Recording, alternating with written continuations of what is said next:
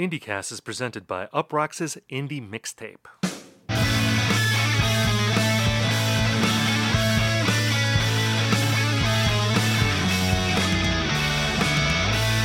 Hello everyone and welcome to IndieCast. On this show we talk about the biggest indie news of the week, we review albums, and we hash out trends. In this episode we respond to letters sent by you, the IndieCast listener. My name is Stephen Hayden, and I'm joined by my friend and co-host. He just discovered Kate Bush by watching Stranger Things, Ian Cohen. Ian, how are you? Hey, I learned about Kate Bush the real way, which was Placebo's cover of "Running Up That Hill" on the OC. The Kate Bush discourse this week has led to a lot of Placebo discourse, which I am always a fan of. I think they've covered multiple Kate Bush songs. I was going to say, on the Ian Cohen hierarchy of IndieCast references, Ours is number one, and then Placebo's number two. If you can work either a reference to Ours or a reference to Placebo in, it's going to be a good episode. And this is an organic infusion, because like you said, people were talking about how you discover cool music via uncool venues. Like with Kate Bush, people were talking about her because the song Running Up That Hill was included in the new season of Stranger Things. So now you got all these Zoomers out there streaming The Hounds of Love. And I guess there were some grumpy people rolling their eyes about this, saying, oh, you should go to a record store and talk to record store clerks, and that's how you should discover a record like this. I mean, was that actually happening, or is this another one of those sort of we're inventing grumpy people and reacting against that? But I heard Kate Bush can't even shoot. Maybe it's just a matter of the people I follow on Twitter, but I mean, if you really go out there, I guarantee you can find somebody who finds issue with Kate Bush being on Stranger Things as opposed to, I don't know, the Sex Pistols documentary. But that's not a documentary. That's a it's a biopic. Is Machine Gun Kelly in this one? Oh, I wish he were. No, he was in the Motley Crue movie, The Dirt, that was on Netflix. He played Tommy Lee. I don't think there's any famous people in this show, but I don't know. A friend of mine saw it, and he said it was pretty good. He was the only person I've heard say nice things about that show.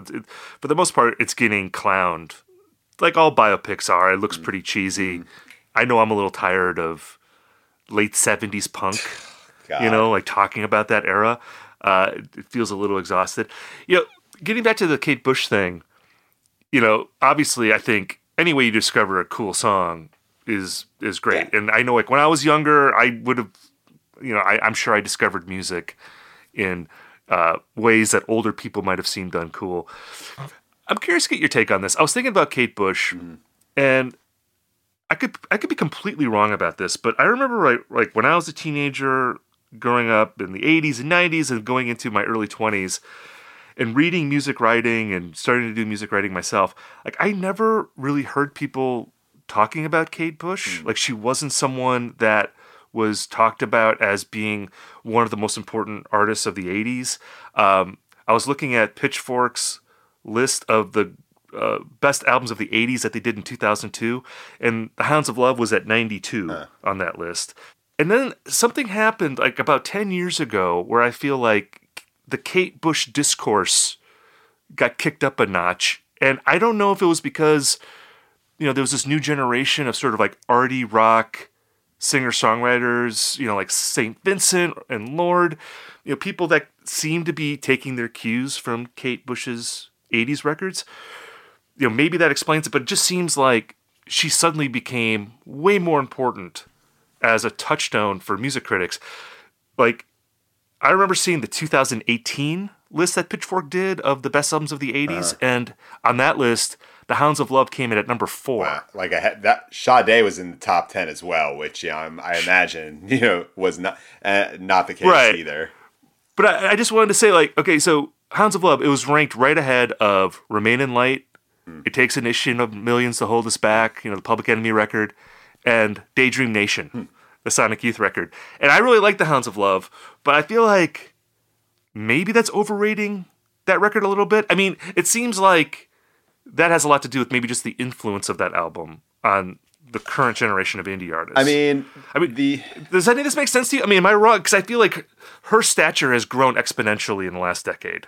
To me, I absolutely think so. I mean, I think an obvious thing is that when that original '80s list published, it was like a lot more, dudes.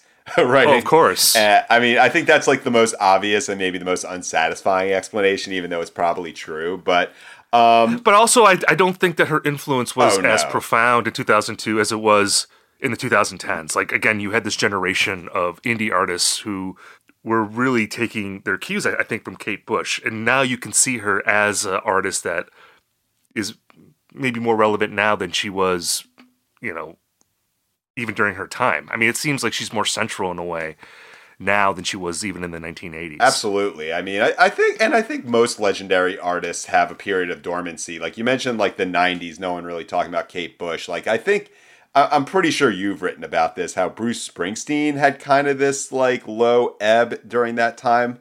Right. And yeah, I think in the early 2000s, there was more kind of like twee or dance punk. And actually the first time that I got reintroduced to Kate Bush was the Future Heads cover of Hounds of Love, which I don't know how people really feel about that one. To me, that's like the best Kate Bush cover I've heard because it doesn't actually try to replicate Kate Bush. It kind of sounds like barbershop pop punk. And the Future Heads record, that's like a future IndieCast Hall of Famer. But I remember seeing Kate Bush, like a video for the Red Shoes, it like maybe a couple of times on MTV in the mid 90s, the way that you would sometimes get like these legacy artists trying to reinvent themselves for MTV. Peter Gabriel really mastered that, but and I know that Kate Bush collaborated with Peter Gabriel, but she was just someone who you would see occasionally, like in between Richard Marx and Nirvana and Jackal videos. Yeah, I feel like I remember that video too, and it was just, this is like a very kind of tasteful, weird version of adult contemporary music. Yeah. I mean, that's how I felt at the time. Mm-hmm. But yeah, it is interesting just how she has really asserted herself, or how the culture has asserted her as this pivotal figure. And Stranger Things gave her another leg up here, which is great. Yeah. I can't believe we've gone this long without mentioning that the 1975 might be on the verge of kicking off an album cycle. Yes.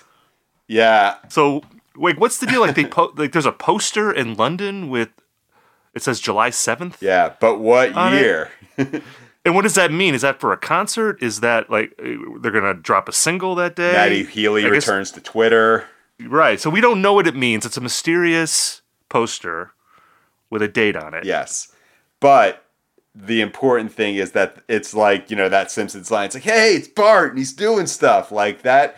That for us is the 1975 because, the 1975, and even if a 1975 album dropped like Beyonce, it dropped overnight, it would probably be good for at least 4 episodes worth of discourse. But an album rollout, right. They're making it up for what Father John Misty has robbed us.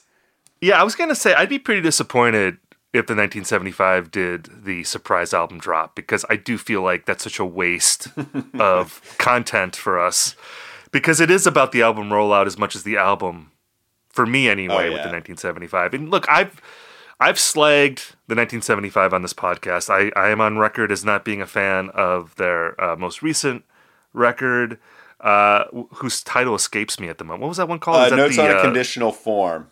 Right, Notes on a Conditional Form. I just blacked out that record, apparently. But I'm excited. I was excited to hear that there is activity in the 1975 camp, because it is all about the content for me. They're a fun band to talk about. I'm glad that they're coming back.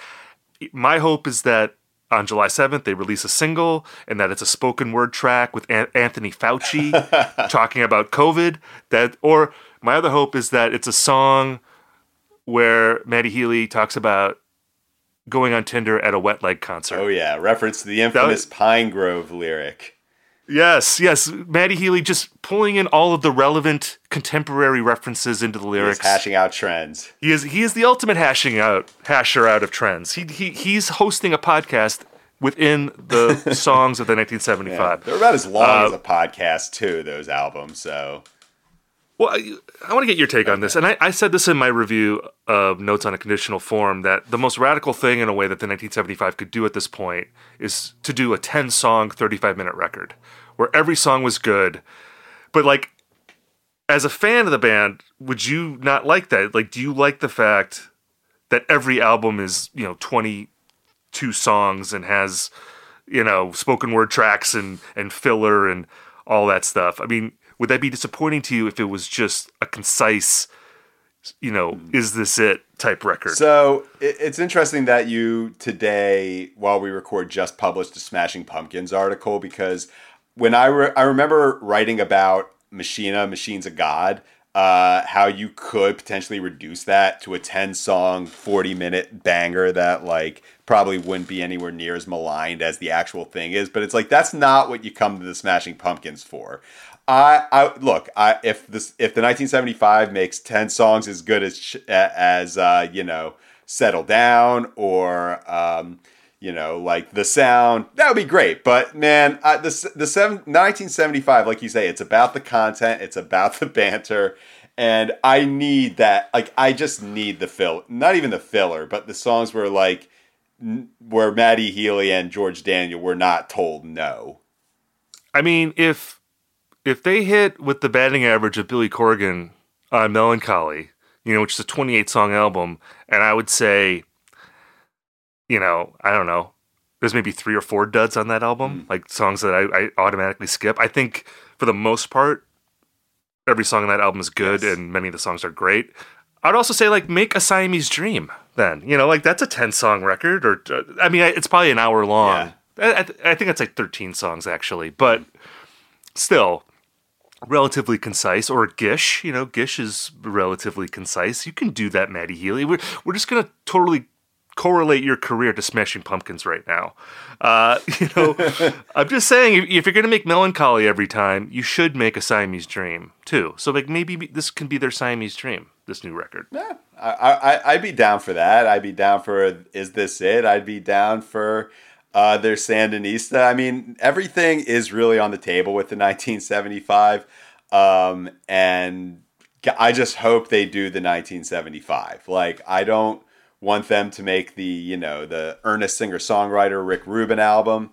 I don't want them to go pure. Although I really do like their electronics, like instrumentals. Like, I think they're really good at that. But I was going to ask you, like, in this fan base, what's the feeling on Notes on a Conditional Form? I mean, do you feel like, because that record was polarizing critically, but do you feel like fans are on board with that record, or are fans also torn? I cannot speak for the 1975 fan base. Like, you're like the Jen Psaki of the 1975 fan base. I'm looking to you to be the press secretary you're for these people. Yeah, I guess like maybe for like 42-year-old music critics I might be, but like the 1975 fan base cannot be spoken for with one person. Like, they are a wild, wild bunch. It's like a combination of like modern pop stan army, but also like the deep, deep nerdiness of like Smashing Pumpkins, like in the 90s, where like they were like the first band of that time to like really have like, like really in-depth tab books and like collections of bootlegs. I think they were a little ahead of their time on that regard. So yeah, the night again, like, and whenever I tweet like anything about the 1975, it somehow goes viral. So yeah, they got a great fan base. Yeah, great fan base. And so yeah, really hoping for a long album cycle.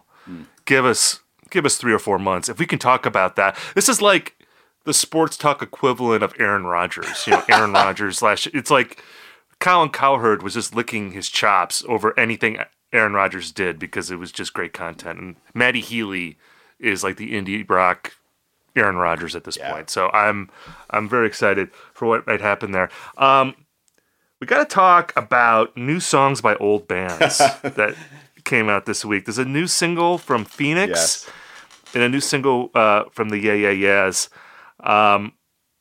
Just again, more comebacks from aughts era indie this year. They're all coming back.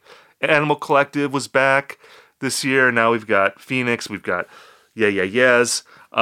Great for our 36 to 44-year-old listeners out there, which I think is all of our listeners. That's our bread and butter right there. That's our bread. New songs by old bands could easily be our like tagline.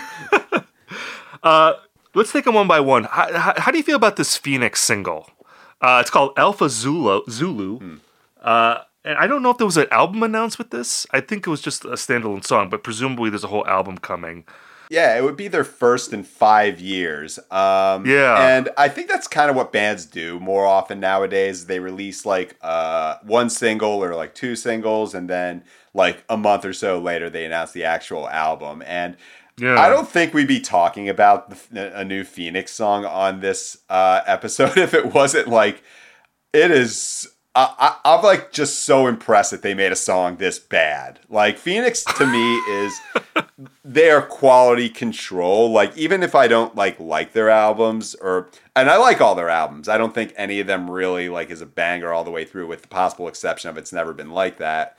But you know, like you hear a Phoenix song and it's going to be well constructed. It's not going to make any weird tangents, but this one, wow, it kind of quotes Busta Rhymes. In the chorus, and it's sung a little bit like 2022 Isaac Brock. There's some weird vocal affectations going on in this song that, again, to your point, you don't really associate with a band like Phoenix. They're a very smooth operation. There's something almost, animatronic about Phoenix to me, which is why, there's a lot of Phoenix songs I like. Mm-hmm. Especially, those 2 late aughts albums, It's Never Been Like That and Wolfgang Amadeus Phoenix.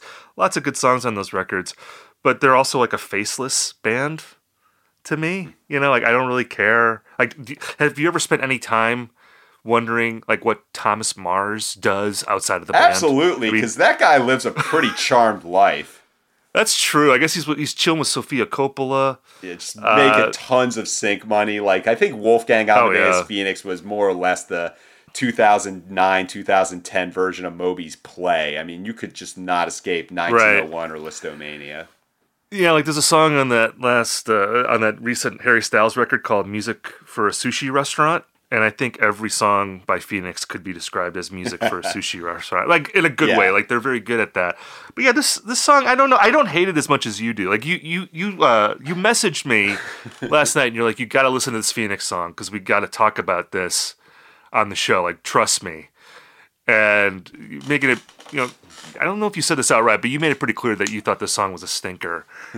I don't hate it as much as you do, but I am with you in that it doesn't have that sort of sleek consistency that you expect from this band, which in a way you could make an argument makes it maybe more interesting than a lot of their stuff. Absolutely. Because like you said, we probably wouldn't be talking about it if it was just like another nice Phoenix single. But yeah, it's odd. It's odd to juxtapose Phoenix and Busta Rhymes. Yeah. I don't know if that really works. Yeah, I think at this point, and I think this is also something a point you're getting to, is that like a really awful, like a fucking terrible Phoenix album would be so much more valuable to us as content farmers than like a pretty good Phoenix album like the last one or Bankrupt before that. So again, with us, like the 1975, it's not about the music, man. It's about the content. Yeah, it's too bad that we're just purely mercenary now. It's not even about being music fans. We're just looking at it, strictly for what we can pull from it for this podcast, just taking over our lives in some way. Going over to the AIS song, it's called Spitting on the Edge of the World, or Spitting Off the Edge of the World. And this is another example. Have they announced their album? I think they did. I think they did. And this is the first single from it. Yeah, it's called "Cool It Down." And it's out September 30th. Okay, "Cool It Down" is the name of the album. I like this song a lot. It sounds more to me like a Karen O single, like a solo track, than it does a band track. It doesn't really sound like that sort of post-punk gnarled energy that you expect from the Yeah Yeah Yeahs. Do I expect that from them anymore, though? Well, that's true. But it doesn't sound like a band. It sounds like Karen O and like this sort of glacial synth pop backing, which is really cool. I like the song, But yeah, I don't know. I'm curious if this is like reflective of what the whole album is going to be like. I'd be down for that. I mean, we talked a little bit about Mosquito. That was the one, right? In 2013, something like that. I could be wrong. Yeah. Yeah, I like this new song. I think it does really well. Like, on that kind of like laser light slow motion in like 2012-ish indie pop. I think if they released this song when Mosquito came out, we might be more excited for a Yeah Yeah Yeahs album than we are right now. But yeah, I think my expectations have been ratcheted to the point where it's like, you know what, if this song is good, then it's kind of great. So good for them. Yeah, it reminded me a little of that recent Sky Ferreira song that like Pitchfork totally butchered. Like their review, like did you read the review of that? I did. I thought it was a little too harsh. I don't think it's a great song, but they really took it to the woodshed in that review. And you know what? Like I've been there. I've written that review where it's like a band we formerly love, and you know what? It's just part of the process. I guarantee the person who wrote that is like, you know, super young, and I wonder if they heard from the Sky Ferreira fan army. But you know what? That is part of the game. Yeah, you got to earn your stripes. You got to, you know, and it is like going to war because, you know, the editors are the generals, and they're like, all right, you got to go out, you know. We are all cannon fodder. We're storming the beaches of Normandy, like in Saving Private Ryan, and the people in the front, they're all going to get shot in the head, and then like the next row will be able to go on the beach. And if you're like the junior staffer, you know, you're on the front row going into Normandy. So it's okay. We all get shot in the head in the music critic community. You got to get shot in the head every now and then. Yeah. If you want to earn your stripes. Y'all need PTSD from like a review you wrote. Like I get haunted by my Kid Cudi review. Yeah. Do you still get emails about that? Absolutely. Like, and I'm not even being like facetious about that. Like I got one like last week, and it more often than not, it's from like a teacher. Like, okay. I'm not kidding. Like a 10th grade teacher, because it'll have their signature at the bottom. It'll say like such and such K to 12, and yeah. So I imagine that. Oh man. Yeah, they're teaching like day and night as like a poetic device in their class. They're like the teacher turning the chair around. It's like, hey kids, you know who else, like, you know, doing the whole thing about like Shakespeare was the first rapper, right? But like Kid Cudi was the new Shakespeare, right? You know, I just like to imagine this teacher being like, okay, everyone, I'm going to need you to read silently at your desk for 15 minutes. And then the teacher goes to his laptop and he's just writing hate mail to Ian Cohen while his class is, you know, doing like independent study. You know, it's like he needed to carve out some time in the day to email you from his work account to complain about like how old is that review? Is that 10 years? It is. It would be like older than 10 years. It might be from 2010 or 11, but most of the time, I would say 9 times out of 10, whenever I get hate mail, it's stuff I wake up to. So that means they do that stuff completely off the clock. Oh my God. Well, I think you should bring in some of these emails and we can read them on the show. They're bad. They're like really mean.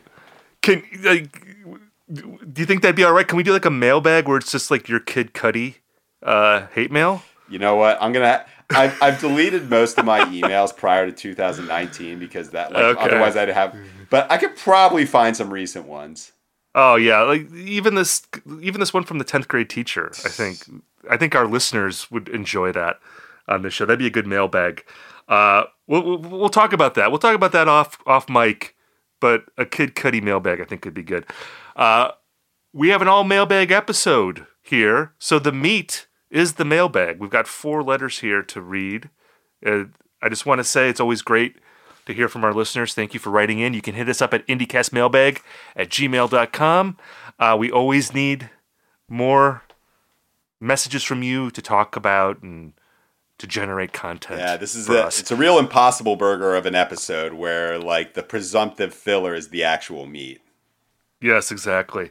Do you want to read our first email? I do, as a matter of fact. So this one is from Nate in Chicago. All right. He loved last week's episode on the 10th anniversary of Celebration Rock, especially when Ian, that being me, talked about the experience of driving to the album.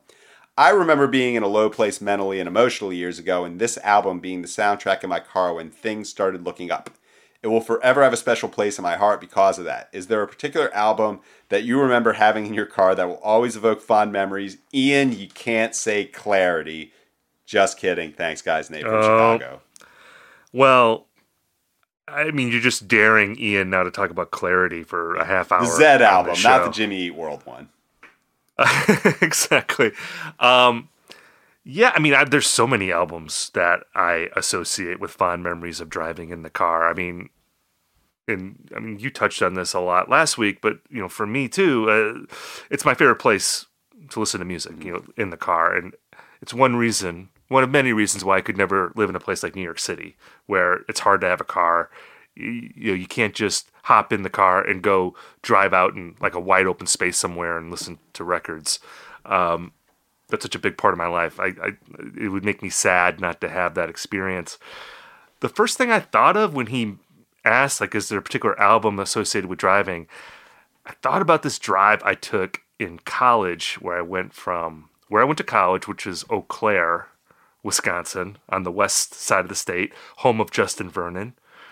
And I was going to Appleton. Actually, I think I was going from Appleton, my hometown, to Eau Claire. And I listened to the Cheap Trick album at Budokan 6 times in a row. 6 times in a row. I've never done that with any other album. But I loved it so much. And I think I had just started getting into it. I was like 18 or 19 years old. I just listened to it over and over again. It's a live record, one of the greatest live records of all time. And it's just wonderful, roll down your windows in the summertime music. I was also going to say that jam band music is great in the car. And again, I think this is because I live in kind of like a rural part of the country. Like you go from the city and you're driving in the country a lot as soon as you leave, the city limits. So it's really good for that. I remember driving through a thunderstorm, a very intense thunderstorm that looked like it might turn into a tornado at any moment. About 5 or 6 years ago, and I was listening to the tweezer from Phish's Alive One, which is like a half hour long and very sort of evil sounding, gets way out there. Type 2 jamming. Lots of that in that song. For the jam heads out there, you know what I'm talking about with Type 2 jamming. I don't. Well, look it up. I'm speaking directly to my jam fan people out there. Type 2 jamming. Type 2 jamming is basically when you totally abandon the song. And because Type 1 jamming is when you're improvising over an established chord progression. Type 2 is when you totally abandon that, and it's just noise, essentially. Very ambient type exploration of sonic worlds. Anyway, those are 2 things that came to mind for me. What about for you? Like, are you going to talk about Clarity? I'm absolutely going to talk about Clarity. First off, I'm Googling Type 2 jam, and the first 2 things that come up are Type 2 jam Phish and Type 2 diabetes, Journal of the American Medical Association review. Yeah. So I'm not a fan of Type 2 diabetes. Not endorsing that at all. Type 2 jamming, though, I am a fan of. So Clarity, and I did Google this while you were talking. It's about 3 some odd hours from Appleton to Eau Claire. And Clarity is about an hour long, and that is the drive from Richmond, Virginia to Charlottesville, Virginia when I was in college. That's what we're just going to do. We're just going to talk about when we were in college. But that I listened to Clarity after going to the first wedding of a friend of mine. They were 22, and this was a couple of weeks after 9/11. So there was just a lot of strange emotions in the air. Nothing better than to listen to Clarity, especially if you're alone in the car. And that was my first wow, adulthood. This is overwhelming. That's what Clarity is to me. Also, if we're going to talk about Jimmy Eat World, Bleed American. The first time I listened to that album, I got a speeding ticket 10 minutes in. So I think that is the difference between Jimmy Eat World's Clarity and Bleed American. But as cliched as it is, Modest Mouse is really the go-to for long car rides. Because, yes, we're showing our age here, but also they're a rare band for whom travel is an actual subject matter of their music. So it's sprawling, but it has these moments of repetition, similar to driving through, I don't know, any part of the non-urban part of the country. and points of like really like loud cacophonous rock. So it mirrors the actual experience of driving across the country. And for me, that was the album we listened to when we, for some reason, a friend of mine and I, we drove at night from Charlottesville to Charleston, South Carolina.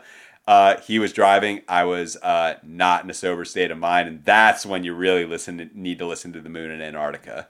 Oh, Moon in Antarctica. Like, for me, it'd be Lonesome Crowded West would be the driving album. But yeah, great call on Modest Mouse.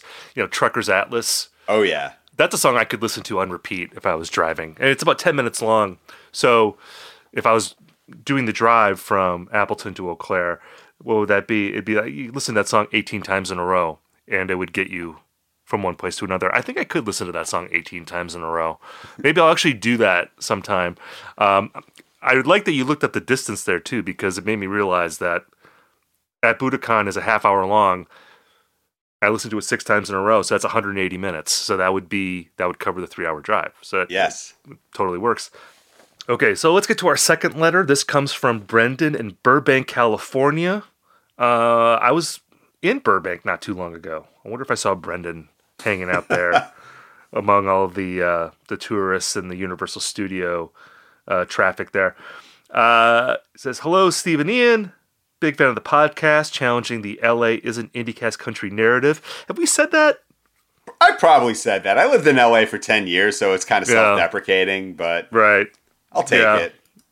We welcome. I love LA. I love visiting LA.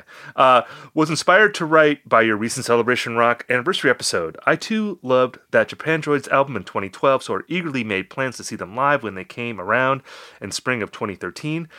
I caught them at the new Parish in Oakland on a bill with another fave band from that time, Cloud Nothings. I remember that tour. I was super excited for the show and then totally let down. I know you spoke of their inconsistent live shows, Stephen, but this concert was a bummer, and it lowered the band in my esteem for quite a while afterwards. Has this ever happened to you, where a live performance lowered in any way or it changed your opinion of a band that you loved on record?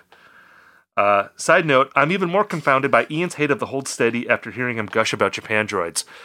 Join the club, Brendan. This is an ongoing conversation between Ian and I that has gone on for a decade or more. But we'll put that one aside. We don't want to get sidetracked with that. Brendan's asking, have you ever seen a band live that you loved, but then they sucked live and it made you like the band less? So, as we're prone to do here on IndyCast, I got to mention Local H, specifically All the Kids Are Right. This is a great song. It's like from a doomed album, an IndyCast Hall of Famer, if there ever was one, about how they played this show after they got a whole bunch of online hype and like, it turns out they sucked live and all the kids turned on them. And I mean, this song came out in like 1998. So this was at least 10 years before like Pitchfork or what have you were like catapulting these buzz bands onto stages they had absolutely no right to play. I'm talking about, the Waves Meltdown or Clap Your Hands, Say Yeah. And I think that was kind of the way I would evaluate live shows in the past, where it's like, can they pull off what they did on the record? That's super important to me. Like, I don't want to feel like I was being lied to by this album. But, in the same way that when we talk about bands or albums nowadays, most of the people are just like kind of talking past the music and like talking about the fan base, like what it's like to be amongst people who like that music. I think that's also the case with seeing music live, where what is on stage is almost like tangential to the experience of like, are people talking during this show?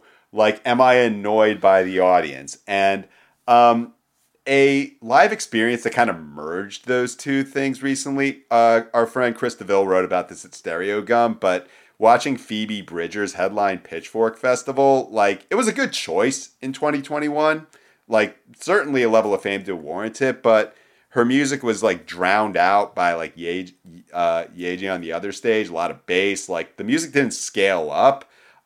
So, there was a discrepancy between like her level of fame and like that, the music itself. But more than anything, and I've heard this be like a real thing at Phoebe Bridgers' show, is that people talk during her show, or like they try to banter with her. Like, maybe if like I can be as clever as Phoebe Bridgers on stage.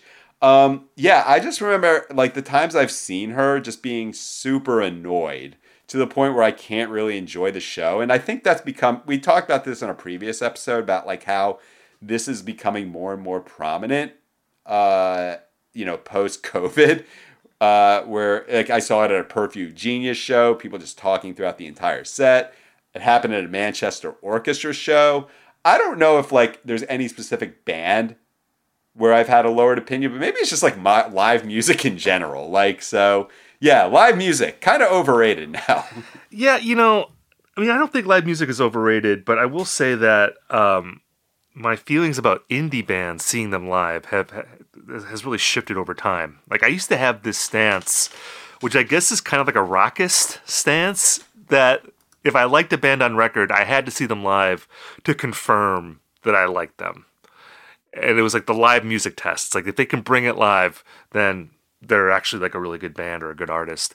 And about 5-6 years ago, I stopped thinking that way because there were so many indie bands that I went to see live that I just thought were not any good on stage.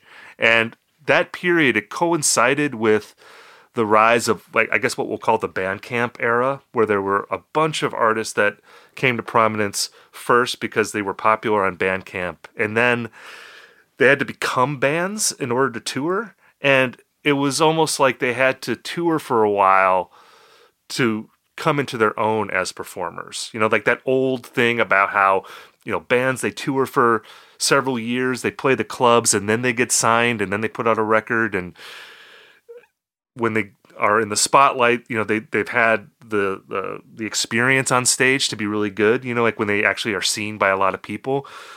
And it just seemed like there was this era, and maybe we're still in it, where there were like a lot of artists who, if you saw them the first time, they'd be bad, and then you see them the second time, they'd be like okay, and then maybe by the fourth or fifth time, they would be like really good. Like, I would say Car Seat Headrest is the example I think of when I say that. I mean, I saw them several times around the time of Teens of Denial, like that era, and they just got better each time I saw them. But if I had decided to stop after that first time, I just would have thought they were a shitty live band.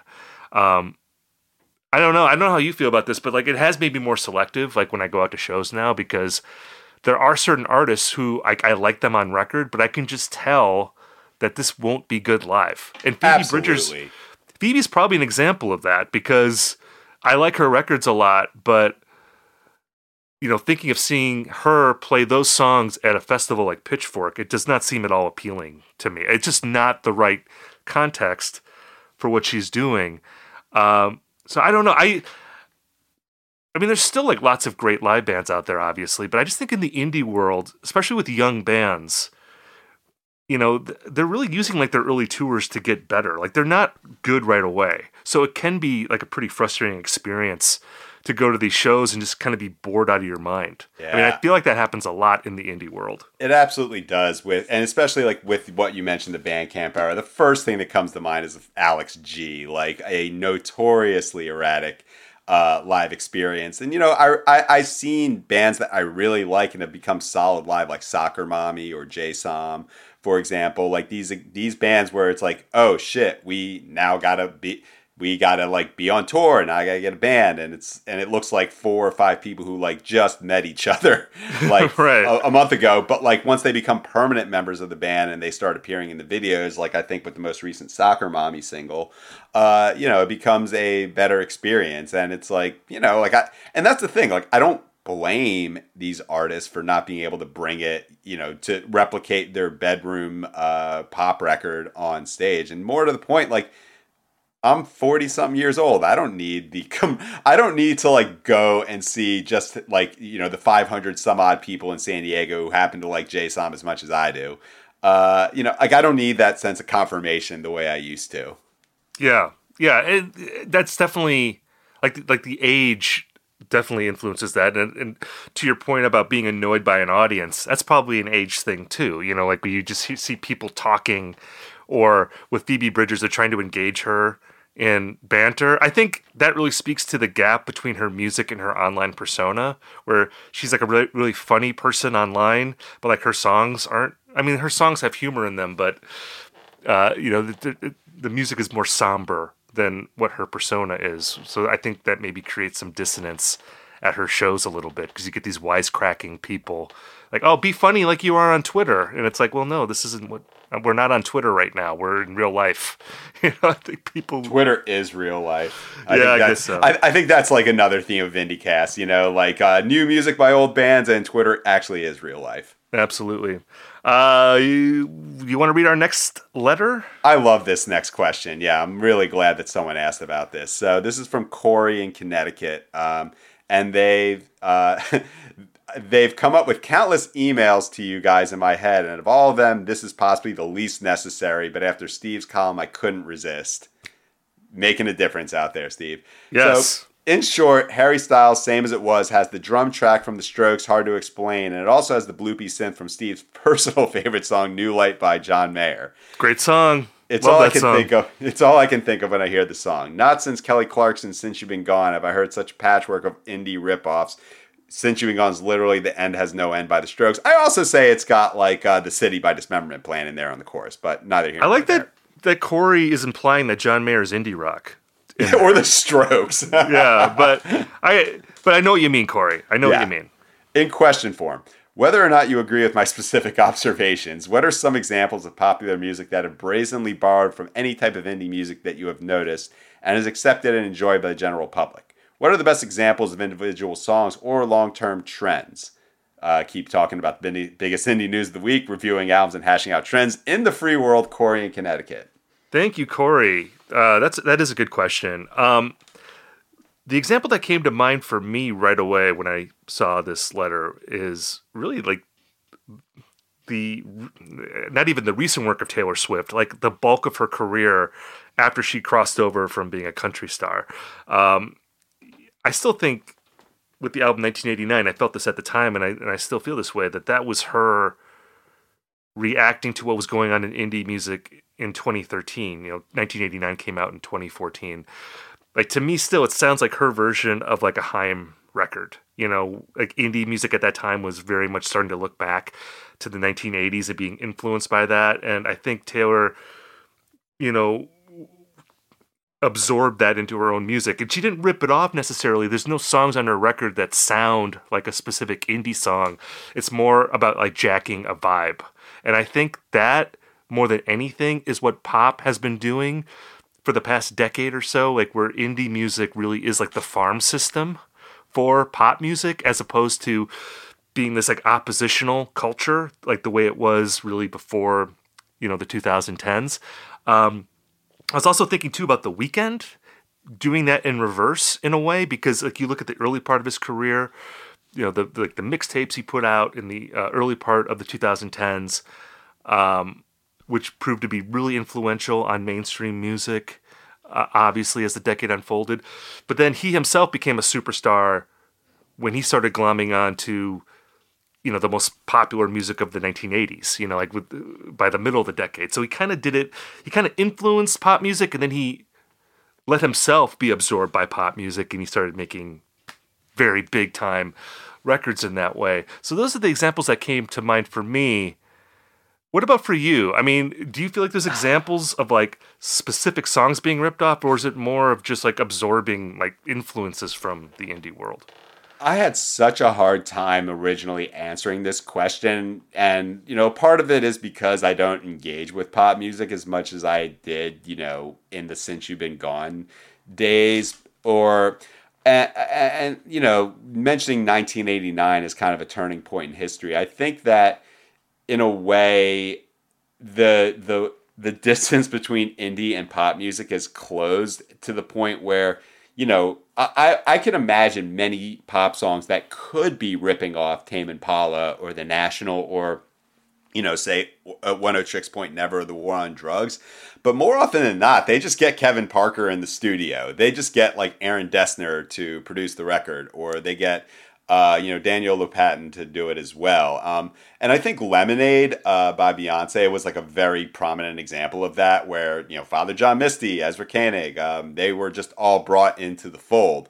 But I think what really hit me here is that I think Corey is kind of asking the question in reverse, because I can't think of too many pop artists who are like ripping off indie bands in the current day, at least not ones that we talk about here. But like the opposite is happening all the fucking time, which is to say that like so many indie artists are ripping off pop acts. And that I see clear as day. I've seen so many bands, particularly in like the, I don't know, like whatever you want to call DIY punk emo sphere, change course and, hey, we decided like we listened to Taylor Swift in the van and we don't want to hide that anymore. So therefore you see like them pivoting to synths. They like try to sound like Carly Rae Jepsen or Robin or The Weeknd. And, in the same way that we talked about Saving Private Ryan, it's like, my personal war is seeing so many fallen comrades to the, to like taking the canon of poptimism. That's kind of a mixed metaphor, but like I would love to see, like, I don't even know what sort of indie artists like a pop band could rip off nowadays. Like, I don't know if any indie artist is like big enough to rip off. I mean, you could talk about like maybe like Japanese Breakfast or what have you, but like that to me is an example, and I think a good example, like a positive example of an indie artist who is taking on like pop music. You know what I mean? Yeah. I mean, like you said, I think instead of ripping things off, you just bring the person in. So, yeah, like again, going back to Taylor Swift, oh, I like The National. I'm going to bring in Aaron Dessner, and I'm going to make a record that kind of sounds like the last couple National records. Or I'm going to bring in Justin Vernon, and we're going to do a duet. It's going to have kind of a Bon Iver vibe because he's on the song. The stigma that used to exist about pop music and how if you were in the indie world, you couldn't participate in the pop world or else you're a sellout. I mean, that's so ancient now that calling it a ripoff doesn't even seem like the right word for it. I mean, going back to the Harry Styles song, I mean, I really think it's not so much an indie ripoff. To me, it's like ripping off The Weeknd's ripoff of Take On Me. It's like his version of Blinding Lights to me, more than, the songs that he was mentioning. So I don't know. It again, like pop music has just absorbed like the rest of the music world. We're just like kind of living in a world ruled by Taylor Swift and The Weeknd and Harry Styles at this point. All right, let's get to our last letter. This comes from Juan in Mexico City. He has written us before. Oh. And we've read his, so he's like a two-timer. I don't know if we're going to have like a, like SNL has like the 5-timers club. Maybe we should have like the 5-timers club for our mailbag. Is this the first double dipper? It might be. It might be. Juan, congratulations. Yeah, let's get our intern on this. We need to keep track of this sort of stuff. Yes. Well, in the meantime, Juan asks, what's your guys' take on ambient music? I'm probably biased on this because I've had anxiety problems since I was a kid, so this type of music helps me a lot sometimes, but I also think it could be very emotional. Also, what do you think about ambient tracks on non-ambient albums like Tree Fingers on Kid A or The Haunting Idol from Lost in the Dream by The War on Drugs? I feel like ambient music can be seen as just background music, but for me there's a wide array of emotions it can evoke. So how do we feel about this kind of music, Ian? Great question. And yeah, I love the fact that we're talking about ambient. Like, I love when people ask us to discuss like genres of music that we don't typically hear. I think there's like an irony of ambient music, and I don't know if I should pronounce it ambient or ambient. I don't know. I was feeling unsure as I was reading that. I'm sure I'm going to get like a pissed off letter from like an Aphex Twin fan. Yeah, the Eno Stan Army is out there.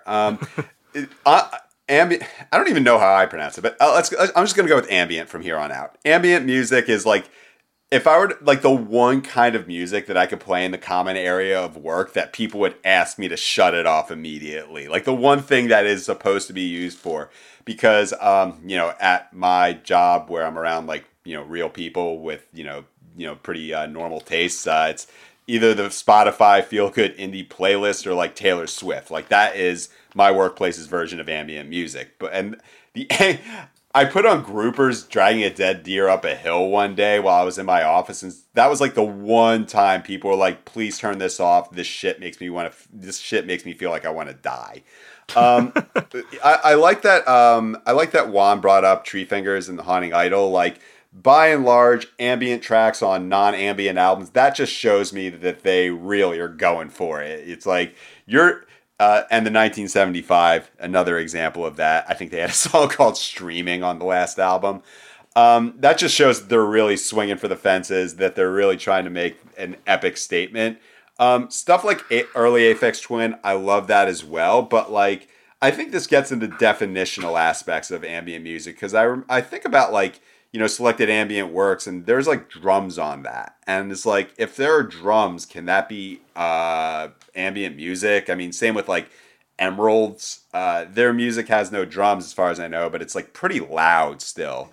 And I guess the mystery that always fascinates me about ambient music, it's like, I want to hear a bad ambient album. Like, who is like the Greta Van Fleet or like the Jack Harlow of ambient? Like, I want to find like the person who reviews all, like Philip Sherburne. I got to holler at that dude at Pitchfork. Like, tell me who is like making like some basic like clown shit in the ambient world. Yeah, that's one thing I'm curious about too, because like, I'm gonna say ambient too. I'm just gonna follow your lead. I'm gonna say both, because then I'll be a little bit wrong and a little bit right, instead of all wrong or all right with the pronunciation here. But obviously, I'm a fan of like the OGs of the genre. Love Brian Eno, love his collaborations with Cluster. Tangerine Dream is awesome. There's the late Klaus Scholze, who recently passed away earlier this year. All the Germans, love the Germans from the 70s, are great. And then you get into the 90s, you got like Aphex Twin, and you've got Boards of Canada, that kind of stuff. That's all cool. But yeah, I'm curious like how fans of the genre feel when there's a song like Tree Fingers on Kid A. Do they just roll their eyes at that? Is that like the Nickelback of their genre? Like these rock guys who are dabbling in our world. Like, do they just feel like that's obvious or like overly derivative of, what you would have heard on side 2 of Low, the David Bowie record? Because I have no perspective on that at all. I mean, I feel like when rock bands put an ambient track on their record, it is, like you said, a hint to the audience that this is going to be an epic record, that we are taking you deep inside the mind of your own consciousness, and this is going to be part of like the journey of it, but I just wonder like how that reads to someone who listens to this kind of music all the time. If it just feels like, musical tourism, maybe. Like when rock bands do it. I do think like I like that that Juan brought up the war on drugs, because that's an element of their music that has been excised pretty much from their records, where, like on Slave Ambient, there you go. Another ambient reference. And Lost in the Dream, there were these like more kind of like segue tracks that would go on for a while that gave those records a real vibe. Kind of like a spooky vibe that like has been excised in favor of just like more straightforward rock anthems on the last couple records. It's kind of made them more of like a conventional rock band than they were early on. Great car record. I listened to the Slave Ambient the other day during Memorial Day. It is a great car record. And I'll say too that I like the midsection of that 1975 record. I Like It When You Sleep, yada yada yada. Isn't there like sort of like an ambient part in the middle, like where it gets kind of spacey for about 10 minutes? The name of that song is Please Be Naked. But yes, that is like kind of a notorious dip. It's also like on Deer Hunter's Micro Castle. That's another example of like like where the middle of the album, they really test you and they put a couple of like ambient tracks in there. I think Bradford Cox was good at that. Like an example of like a rock musician who I think did something. Again, I could be totally full of shit when I say this, but it did seem like he was a little bit more thoughtful working in that arena than maybe other rock musicians. Like where it does, because it does feel like sometimes like the ambient track on a rock record does feel like an interstitial song that people don't really even consider a full-fledged song. I mean, that's definitely the case with Tree Fingers, I think. Yeah. People treat that as an afterthought on Kid A, even though I don't think it should be. I mean, I like that track as like a mood setter in the middle of the record. But, you know, those tracks tend to be kind of looked at almost as like the rap skit of like a rock record. Yeah, Tree Fingers was like a notorious victim of like Napster downloading, because people were like, fuck, I waited 25 minutes to download this song with no words on it. Fuck out of here. Like, a lot of people would have their burnt copy of Kid A prior to it being released, and it's like, yep, Tree Fingers, that shit can go.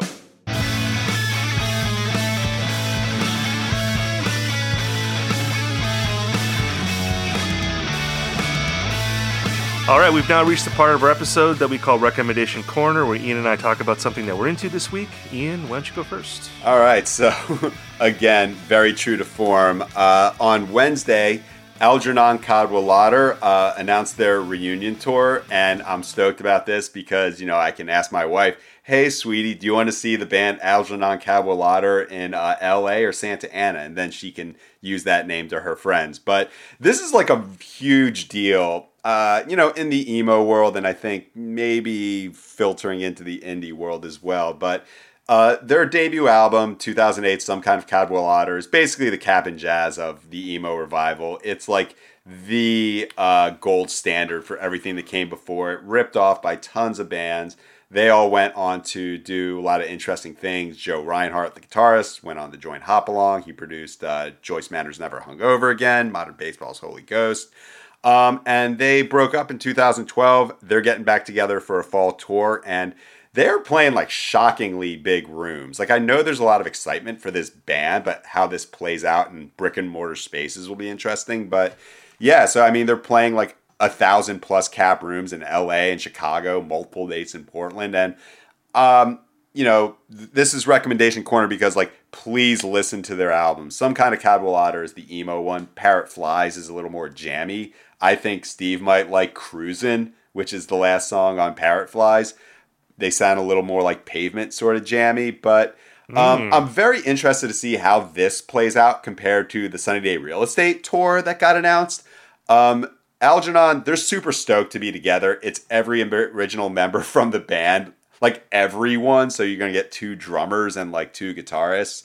Whereas Sunny Day Real Estate, like it took a lot more elbow work to get happening. Like, and they're not going to have Nate Mendel as well. So yeah, I'm just interested to see how the crowd reaction is for these compared to Sunny Day Real Estate. I'm going to go to both. I'm super excited for both. And yeah, emo fans, we are eating in the fall of 2022. Can I just say that I was impressed every time you landed the pronunciation of that band name. Like, you landed every single one. I don't know if you were doing, you know, tongue exercises before the episode, because it just seems like a hard name to land. I'm not even going to say the whole name. I just want to say that that's a very prog rock name. And we've talked about this in previous episodes. There's definitely crossover between the emo world and the prog world. I mean, are they proggy at all? There's accidentally proggy. It's not like they have like all these like weird time signatures in the way like Yes do, but it's not proggy, a little more mathy, you know, like whether it's math or prog, it's like, you know, how Billy Corgan said hipsters unite. Like, this is the exact opposite. This is all the nerds unifying. I mean, math rock, I think, is, you know, punk. It's like the punk version of prog, basically. Yes. So there's definitely a lot of parallels there. I don't know, has anyone ever written about emo and prog? I'm sure. I feel like that's got to be a deep dive. I'd be curious to see that. I want to talk about a new album that's out today from Angel Olsen. It's called Big Time. And I have to say that this record surprised me a little bit because I've always appreciated Angel Olsen's work. I've written about her in the past. But I have to be honest that, like, her albums, while I enjoyed them, they never really hit me on a deeper level until now. This album is, I think, by far my favorite thing she's ever done. I like the record a lot.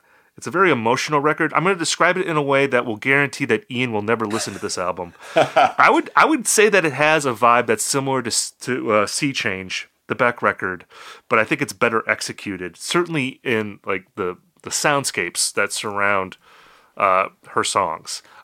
This record was produced by a guy named Jonathan Wilson, who you may know as Father John Misty's longtime producer.